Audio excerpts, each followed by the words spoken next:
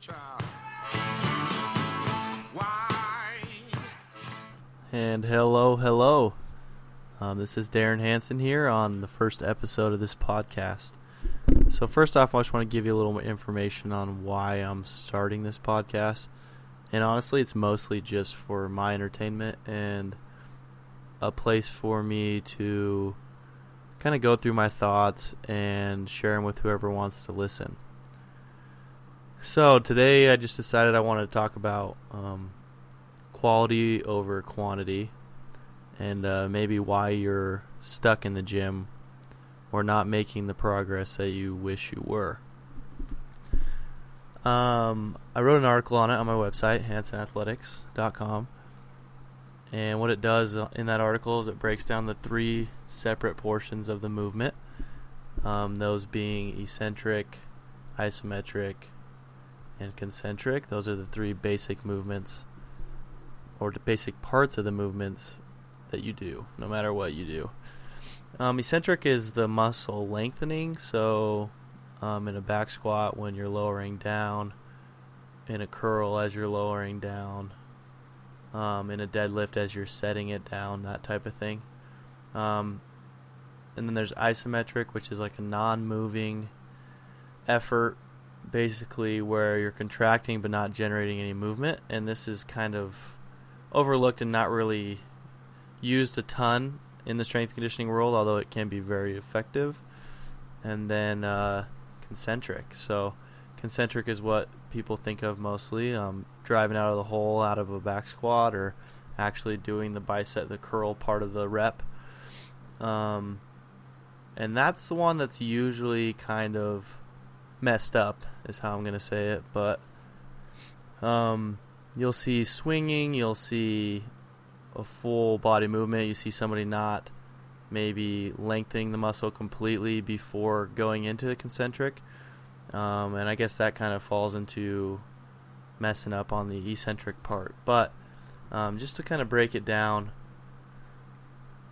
about what I want to talk about today when it comes to those movements is why you see people in the gym every day that maybe aren't making as much progress as people that are only in there for 45 minutes to an hour for 3 or 4 times a week. And what I tend to see with people that are very successful in the gym and very successful with gaining muscle and kind of building the body that they would like to, I just notice that they seem to come into the gym with a more focus on doing the rep correctly when most of us just get in there and try to get it done with. So, I mean, I'm also guilty of this. I mean, I'll go in there and you'll sit there and swing the weight and kind of, cheat the movement to get as many reps as you can and feel good about that number. But really, what matters is that you're getting a good kind of concentric or flexing of the muscle. You're trying to get a nice, good contraction to where you are fatiguing that muscle, because that's what's going to help it grow and get stronger, right? So you want to, be explosive in the concentric, but really squeeze at the top and then control that lowering down. I always think it's better to lift the weight in control, and that's an easy cue word to just give somebody and they can kind of put it all together without all this information, but just control the weight rather than kind of just throwing it around. And I think that alone will make a pretty big difference in people's training. But yeah, that's something that I see frequently. And obviously isometric's not what you see a lot. I mean, I'll do them sometimes in the gym and people will be looking at me pretty weird, because what I'll do is I'll set up a bar underneath like the safety whatever the safety bars in the squat rack, and I'll just pull against that thing as hard as I can for 10 to 15 seconds. And it's no joke. I mean, you're sweating, your face is red, and people are just wondering what the hell you're doing, but really it's a pretty strong tool to increasing strength and increasing strength in certain positions. So I think this applies to pretty much every aspect of fitness. The way I kind of related it earlier was more of like a bodybuilding, muscle gain. You're kind of in a global gym type of setting. But I truly think it applies all over. I mean, you see some of the best Olympic lifters.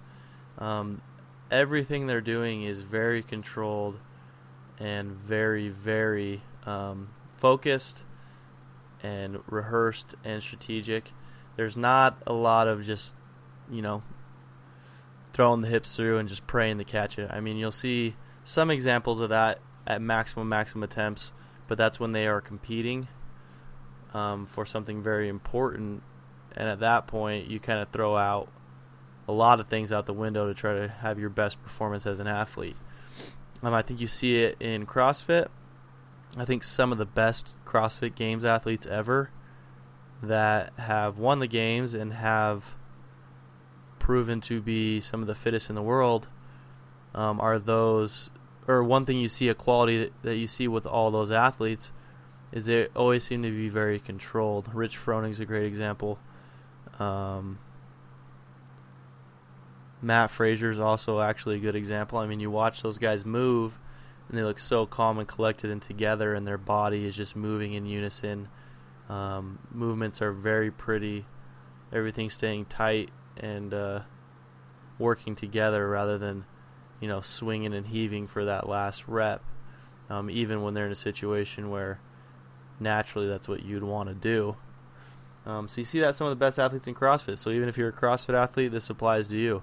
I mean, in training, there's no point to bastardize the movements and,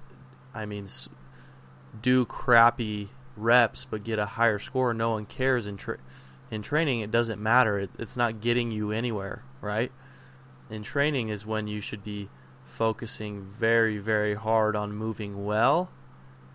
And even if you sacrifice time and reps, if you improve your movement quality, that is going to carry over much, much, much more than, cheating those. I mean, I say cheating, but, doing crappy reps. So that's something to think about when you're out there doing training. Like, no one cares what your training scores are.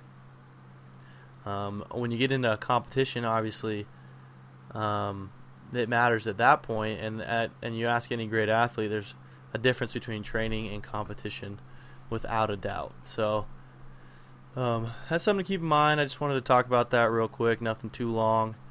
I'd love to get some direction on what you guys would want to chat about, and I'll talk about it on here. I also am looking to interview some people or podcast with some people, so if anyone is interested, let me know. Let me know what topic you'd want to talk about. You can contact me through my website or just email me at darren@hansonathletics.com. My Instagram's _Coach Hanson, and you can find a lot of information about me there and on my website. I appreciate you tuning in, and I hope you guys have a great day.